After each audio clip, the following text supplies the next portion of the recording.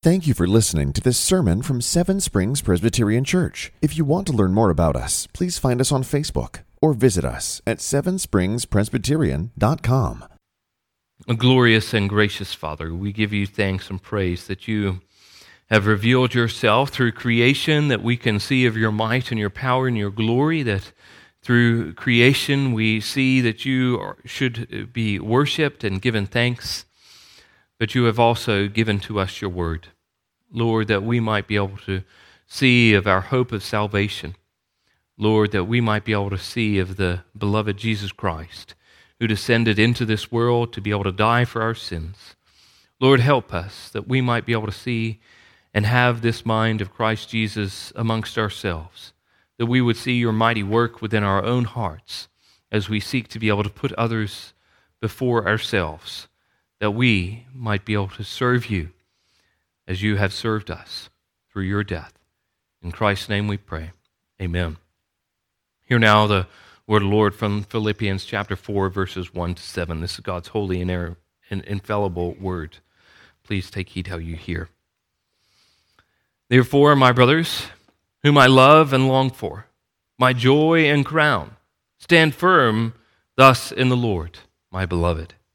I entreat Euodia and entreat Syntyche to agree in the Lord.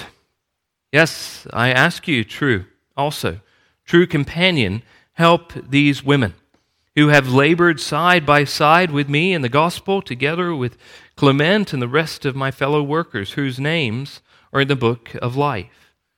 Rejoice in the Lord always. Again, I will say, rejoice. Let your reasonableness be known to everyone. The Lord is at hand. Do not be anxious about anything, but in everything, by prayer and supplication, with thanksgiving, let your requests be made known to God. And the peace of God, which surpasses all understanding, will guard your hearts and your minds in Christ Jesus. The grass withers and the flowers fade, and the word of our Lord will stand forever. I love the Bible for many different reasons.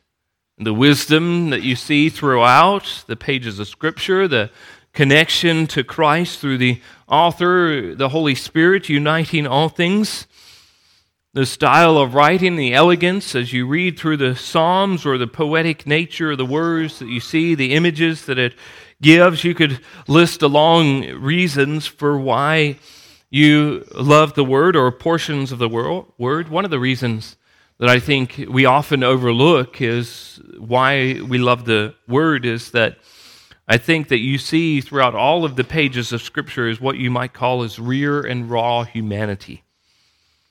You read a book of fiction and pages might astound you of how a character acts or what that is, but all of that is made up in someone's mind.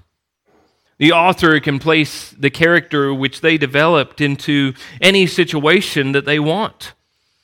The hero is put in the right place at the right time to be able to defeat the villain. All of these things are orchestrated by the author and can be whatever they want. But yet, as we read through the pages of Scripture, we see the real and raw humanity, real life situations that are before us. Real people who act according to their own nature. That the hero doesn't always show itself in the pages of Scripture. It's encouraging because I think as you read the Bible, you start to see that this is speaking about people like you and me. That you realize that the pages of Scripture are about ordinary people the whole time serving an extraordinary God. You can read of what Moses does as he gets angry with the people of God for their complaining. Here he is, he's just delivered them the news, and the Lord has just saved them. They're wandering in the wilderness, and what do they start to be able to do? Grumble and complain. You ever loaded up kids for a long journey or taken them on a bike ride as you're dragging them behind themselves and hear that grumbling and complaining? You understand why Moses gets angry. Or you read the pages of Scripture about Sarah and Abraham, both laughing as they're told their old age that they're going to be able to have children, and you can relate to how they feel. You see Peter's boldness and how he gets his foot in his mouth. You see Paul's self-boasting, Thomas's questions, David's lust, Solomon's weakness, Jacob's trickery, Joseph's brothers' jealousy, James and John, the sons of thunder, with hope of judgment impending upon those around them. Aaron's need to be able to worship an idol, Lot's delay in leading Sodom, Noah's gluttony, Joshua's anxiety, Jonah's fear, Martha's busyness, Elijah's doubt and despair, Gideon's insecurity. The list can go on, and you see all of these people, and you see that they're real and raw as all of their sins come out, that they're real humans with raw emotions, who do not have a script written by them in which they have to be able to act in certain ways. But what we see is God come in and intervene, God in His extraordinary ability and who He is, blesses these ordinary people. And tonight's passage is one of these real and raw passages of Scripture that shows the truth of believers being ordinary people. But we have hope in this extraordinary God. Now, as we remember, Philippi is one of the top churches. It's a terrific church. If your friends were moving to the area of Philippi and they said, "Which church should I go to?" Of course, you would say, go to Philippi, the First Presbyterian Church in Philippi, and you wouldn't send them to the church in Galatia, who might force them to be able to get circumcised on becoming members. You'd be cautious about sending them to church in Corinth, who would boast of their sin that's within their walls. Or the church that Jude writes to, that hears false teachers in their midst who walk around unnoticed. Or Ephesus, when Timothy's called in and these false teachers are wandering around from house to house, taking advantage of widows in their congregation. Your Philippi is among one of the best churches that we read about. Is it a pretty healthy position? Here they are supporting Paul in his ministry and his mission. They seem to be growing in their faith, but it's not perfect. Particularly, we find out this quarrel in this church, which is happening between these two women, Euodia and Syntyche. Now, we have no idea what this disagreement is about. Their names are recorded as Paul carries his pen along by the Holy Spirit, but the reason is not. I don't seek to be able to move into the realm of speculation to delve into this reason.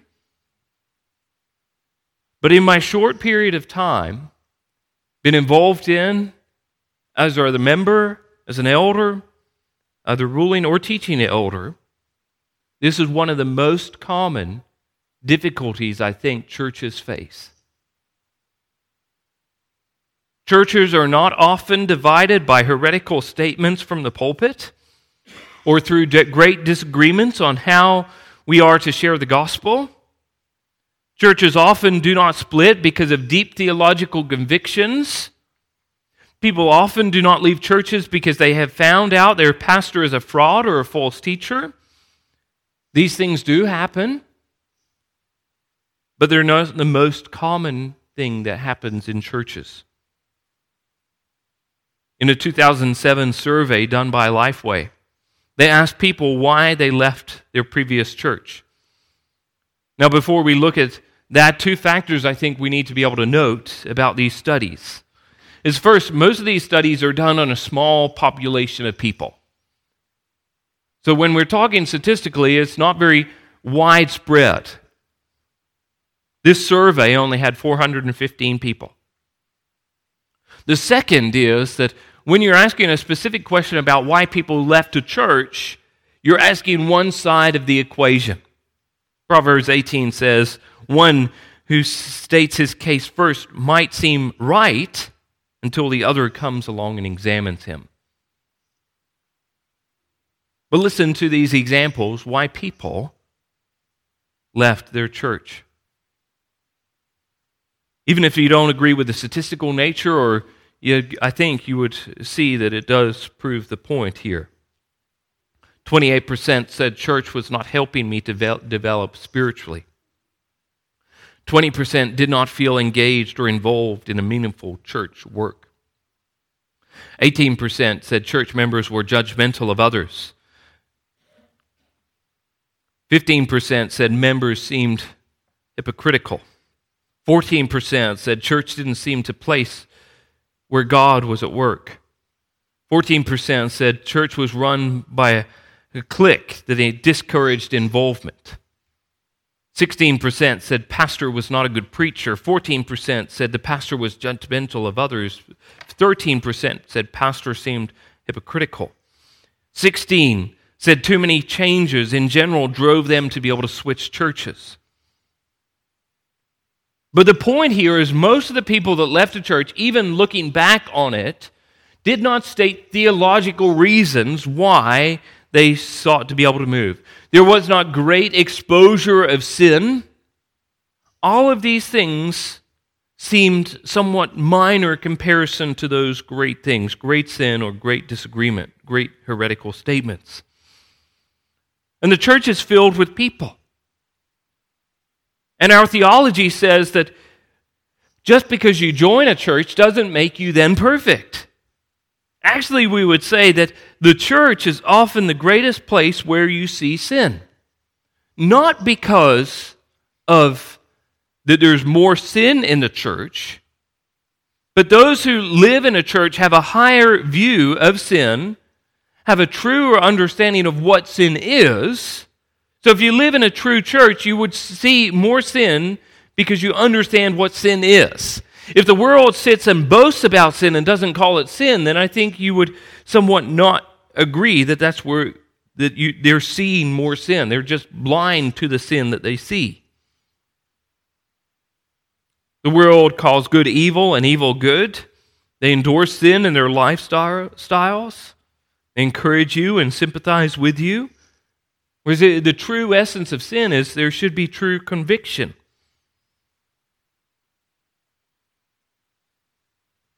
The church will be an encouragement to you. But as God calls us out of the world, He works on us.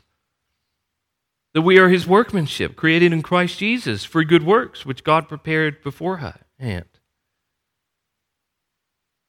the Word comes, and in the church, as the Word is preached out, what does the Word do? As Paul states in 2 Timothy, this Scripture is breathed out is profitable for what reasons? For teaching, for reproof, for correction, and training in righteousness, that the man of God may be complete, equipped for every good work. Here, as the Word is preached, we're taught, we're reproved, we're corrected, we're trained. Hard, vigorous things. James actually says of what happens in the church, of this quarrelsome nature, he says, what causes fights and quarrels among you? Is it not that your passions are at war within you? You desire and do not have, so you murder. You covet and cannot obtain, so you fight and quarrel. You do not have because you do not ask. You ask and do not receive because you ask wrongly and spend it on your passions. Here we see that the real nature that church life doesn't then mean that we live in a perfect harmony, that there's no such thing as quarrels or divisions. Again, you see the real and rawness of the nature of this church. Even a good, healthy church has divides within it, conflict within it. Eutyche and Syntyche have some form of disagreement. But let's not just point and say, well, it's the women. What about Paul and Barnabas? In Acts chapter 15. They have a disagreement about taking John Mark with them. And Paul says it's not wise for them to take him. What we're told in verse 39 is there arose a sharp disagreement so that they separated from each other. Barnabas took Mark with him. They sailed to Cyprus. And Paul and Silas departed, having been commended by the brothers to the grace of God. This is the exact same word that the author of Hebrews uses, this sharp disagreement is like sour wine. Let us consider how to stir one another up to love and good works. That's the exact same word. To stir one another up is this sharp disagreement that is used of Paul and Barnabas. Now, some of us are great at stirring one another up, but as the author of Hebrews explains, it's not merely just to stir one another up, it's to stir one another up for love and good works. Not only Paul and Barnabas, but just prior to this in chapter 15, there came a great disagreement about whether people should be circumcised if they're joining the church from Gentiles. That the only way that you are saved is by fulfilling the law of Moses. And Paul and Barnabas had no small dissension and debate with these people. Later on in verses 6 and 7, the apostles' elders gathered together to consider this matter. And after there had been much debate, here we see that just because there's a church doesn't mean that there's no disagreement. There's no conflict. That we actually see healthy debate. Disagreement does not then always immediately mean separation, but sometimes it means clarity. Disagreement moving towards resolution. But there are some people in the church that will stir up debate with no resolution to be found. Actually, Paul warns of Timothy and Titus of these type of people. That there's people who are puffed up, filled with conceit. They understand nothing, he writes to Timothy. That they're unhealthy, craving for controversy and quarrels about words, and they produce envy, dissension, slander, evil suspicions. He later instructs Timothy in his second epistle, second letter to Timothy, and says, have nothing to do with these foolish, ignorant controversies. And you know that they breed quarrels. Titus, he warns Titus and says, avoid foolish controversies, genealogies, dissensions, and quarrels about the law, for they are unprofitable and worthless. So on one hand, we see conflict that works towards resolution, either resolution in which Barnabas and Paul separate, or resolution in where there's unity in what is actually the doctrine. But godly debate is different then from what Paul warns about, these foolish controversies. Like I said, this is one of the major things that I see separate and divide churches. Again, it's not the big debates over theological terms. It's about small things. Small things that two people say to one another. A word said in haste, a word said in spite, a word said in jest, a word said behind someone's back, a word not said, a tone taken, a sorry not asked, a phone call not made, a decision made, an assumption made about a decision made, a motive assigned, a word misinterpreted, an action done, a communication that's lacking. All of these things are things that I've seen that have been put in between two brothers and sisters, and then there's a big rock that separates them, and they seem that they cannot work it out. Do we understand these short, sharp words can pierce a person's heart? Or as James says, our tongue can start a whole wildfire. And many of us, if we're honest, have in split seconds caused a great fire. Even outside of the church, in our own home, is this not true? You name it. You might be able to name it because you can think of a particular time, a particular person when you or someone else said something to you.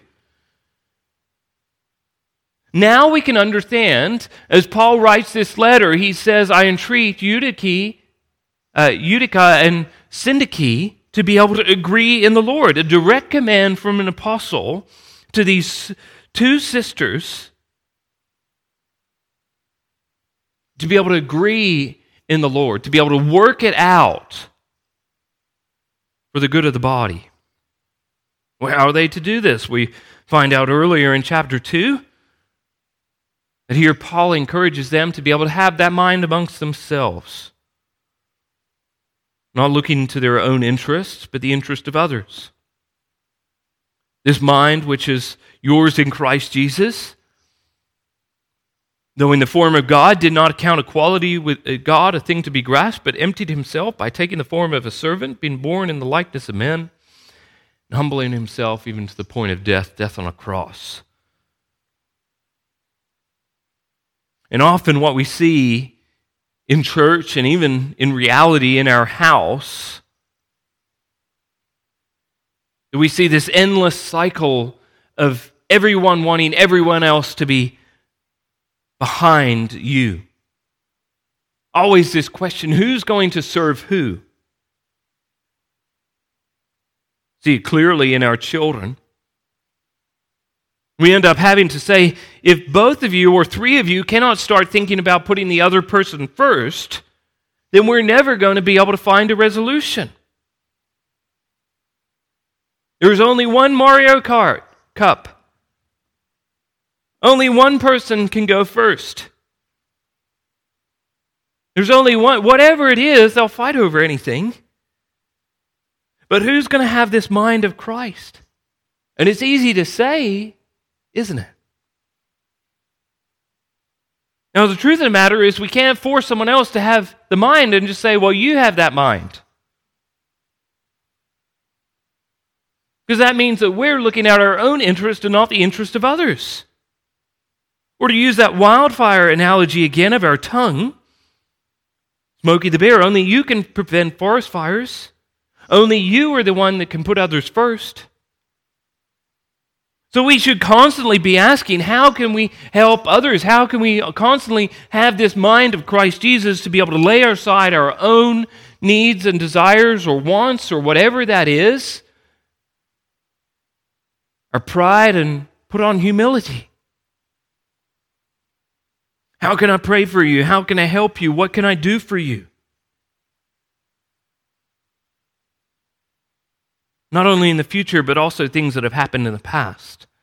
That we might need to be able to swallow our pride, to make that phone call, to say that we're sorry, the words that we have said, the tone that we had, the time that is taken.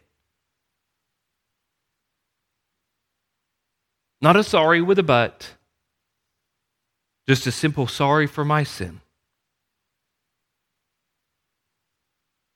But we also see not only the rawness of this passage of this problem that we agree in, but also the beauty which comes with it. It not only speaks of this raw and real emotions that we have, the decisions of the people, but also that God knows our frame, that He has given us instruction to be able to help us. He knows that we are sinners by heart. In Acts chapter 15, it was the council of elders, the presbytery, the general assembly that helped be able to settle the debate. Later in part, it was going to different missions fields. In this case, in the local church, Euodia and Syntyche, it's their church family. God has not only just instructed them work it out, He's also given people to be able to help them.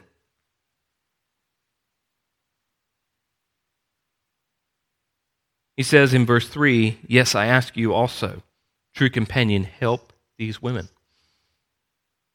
Now this word here, true companion, has had a lot of ink spilled over it. Translated literally, it's yoke fellow. The image of two ox connected by one yoke moving in the same direction. Maybe it's the Epaphroditus, the prisoner that was with them that is now back here. He's encouraging Epaphroditus as he's returned back home to be able to help these women to be able to work it out. The Greek translation, John MacArthur's position is that it's a person's name. Syntychus is not commonly found in Greek literature, so I think, as Gordon Fee puts it, this is unlikely. Chrysostom suggests that it's one of the women's husbands.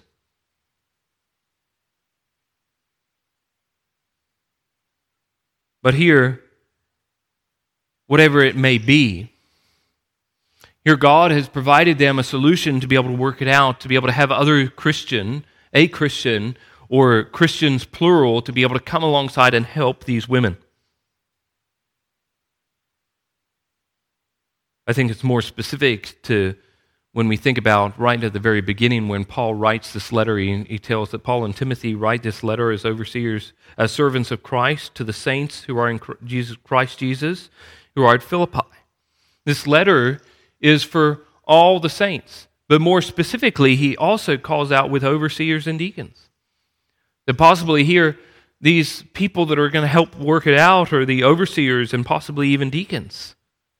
But whoever it is, they're there to be able to come alongside and help these women to be able to find some form of agreement in the Lord.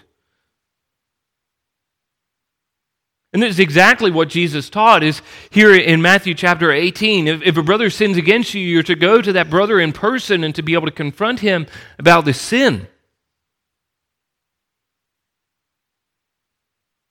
If he listens to you, you've gained a brother. But what happens when the conflict goes further? It doesn't say, well, go your separate ways, sit in spite with one another, never speak to each other, never talk to each other, or just have nice pleasantries about each other. But if he doesn't listen, then you're to take one or two others along with you. And so too, Paul is using this principle as well. There's a disagreement here between these two women. Obviously, they're unable to be able to work it out. So therefore, we need to get other people involved.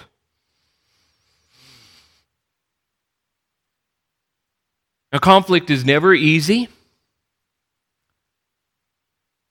but not dealing with it is always dangerous. You might be able to avoid, might be able to avoid something now, but eventually it's going to return. But I think what we can see from this and have great comfort is there's conflict in the church, there's disagreement, but that does not change that these two women are still brothers and sisters in Christ. Later on, he says that here there's these workers that come alongside whose names are in the book of life. Here they are. We're actually told that these women who have labored side by side with me in the gospel together. Here, although there's this disagreement, that they're still laboring and have labored at time past. If you remember where the church in Philippi began in Acts, as they go in there's a women's Bible study that actually began by the riverside, which began this church. Many have speculated that here these two women probably were part of that original Bible study, and part of this church plant.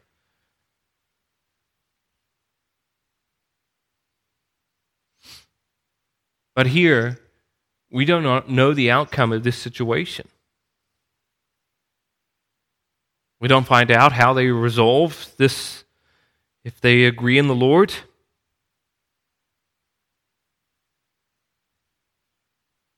But here this passage reminds us of the real and raw nature of church life and what it is to be brothers and sisters together on this side of heaven. It also speaks of the hope which we have to come. Here are these workers, Clement and other workers, assuming these women as well who have labored side by side with the gospel with Paul. And their names are in the book of life. Conflict remains in this life because sin still remains. All of us have sin in our lives, and when you come together as a church, it doesn't then make sin all disappear. Paul had that huge disagreement about John Mark. But yet in his last days, who does he call to be able to come visit him? 2 Timothy, he calls Mark. And bring him with you, for he is very useful to me in ministry. January 1st in 1812.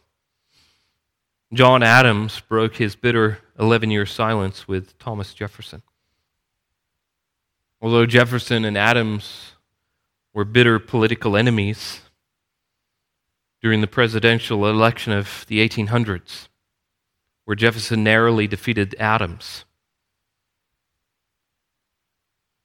two leading intellectuals, politicians, one of Virginia, one of Massachusetts, had been allies, confidants during the heady revolutionary days in the late 1770s. Some have even called their relationship that they're founding frenemies. But eventually in 1812, a reunion engineered by their mutual friend, Dr. Benjamin Rush.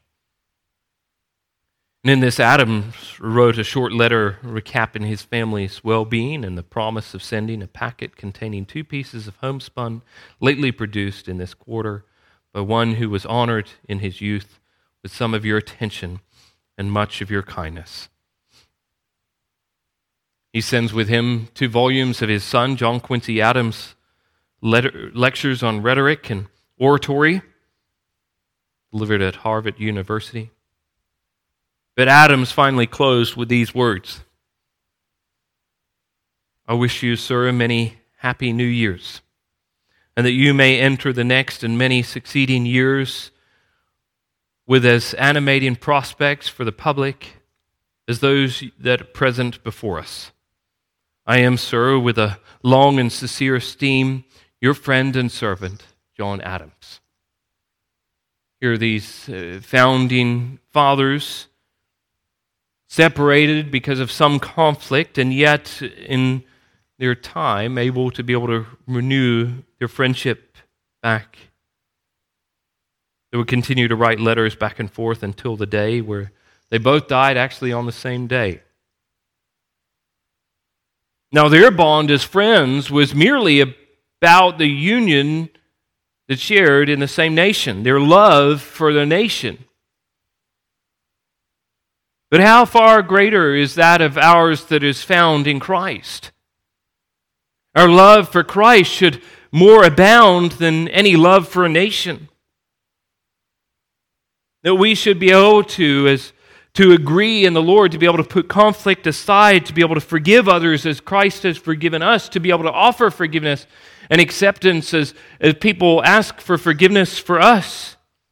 We should be able to repent, to move forward, to be able to say sorry, to be able to put things aside, to be able to put people up as we put ourselves and not think of ourselves first. Or as Paul puts it here, that even in amongst this church with this disagreement, he speaks in verse 1 of how he loves these people. Therefore, my brothers, whom I love and long for, my joy, my crown, stand firm thus in the Lord, my beloved. That here Paul is able to love the bride of Christ only because of what Christ has done. These people who are somewhat unlovable, and yet he is able to love them. And so too for us, as we think about our union with Christ, with one another, that we might be able to move forward, to be able to lay aside our own personal interests, to be able to think of others in prayer and encouragement, to be able to put conflict aside, that we might be able to pursue an agreement in the Lord. Well, let's go to the Lord in prayer. Let us pray. O gracious and most merciful Father, we give you thanks and praise that you have died for all of our sins, that you love this church because this church has been bought with your blood.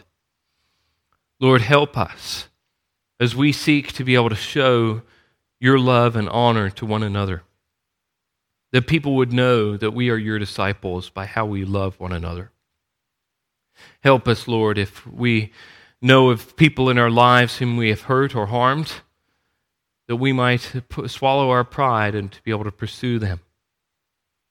Lord, help us if people have hurt us, that we might be able to with biblical wisdom, know how we might be able to mend relationships, that we might be able to seek to be able to glorify and honor you. Help us, Lord, for we know that we are sinful at heart and prone to be able to put ourselves first. Help us, Lord, for we know that you have given us each other in this church, but also given your Spirit to be able to help us. We humbly lay these things at your feet. In Christ's name we pray. Amen. Thank you for listening to this sermon from Seven Springs Presbyterian Church. If you want to learn more about us, please find us on Facebook or visit us at sevenspringspresbyterian.com.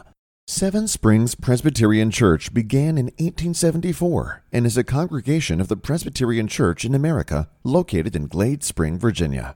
Please join us for worship on Sunday at 10 a.m. and 6 p.m. For His glory and His gospel.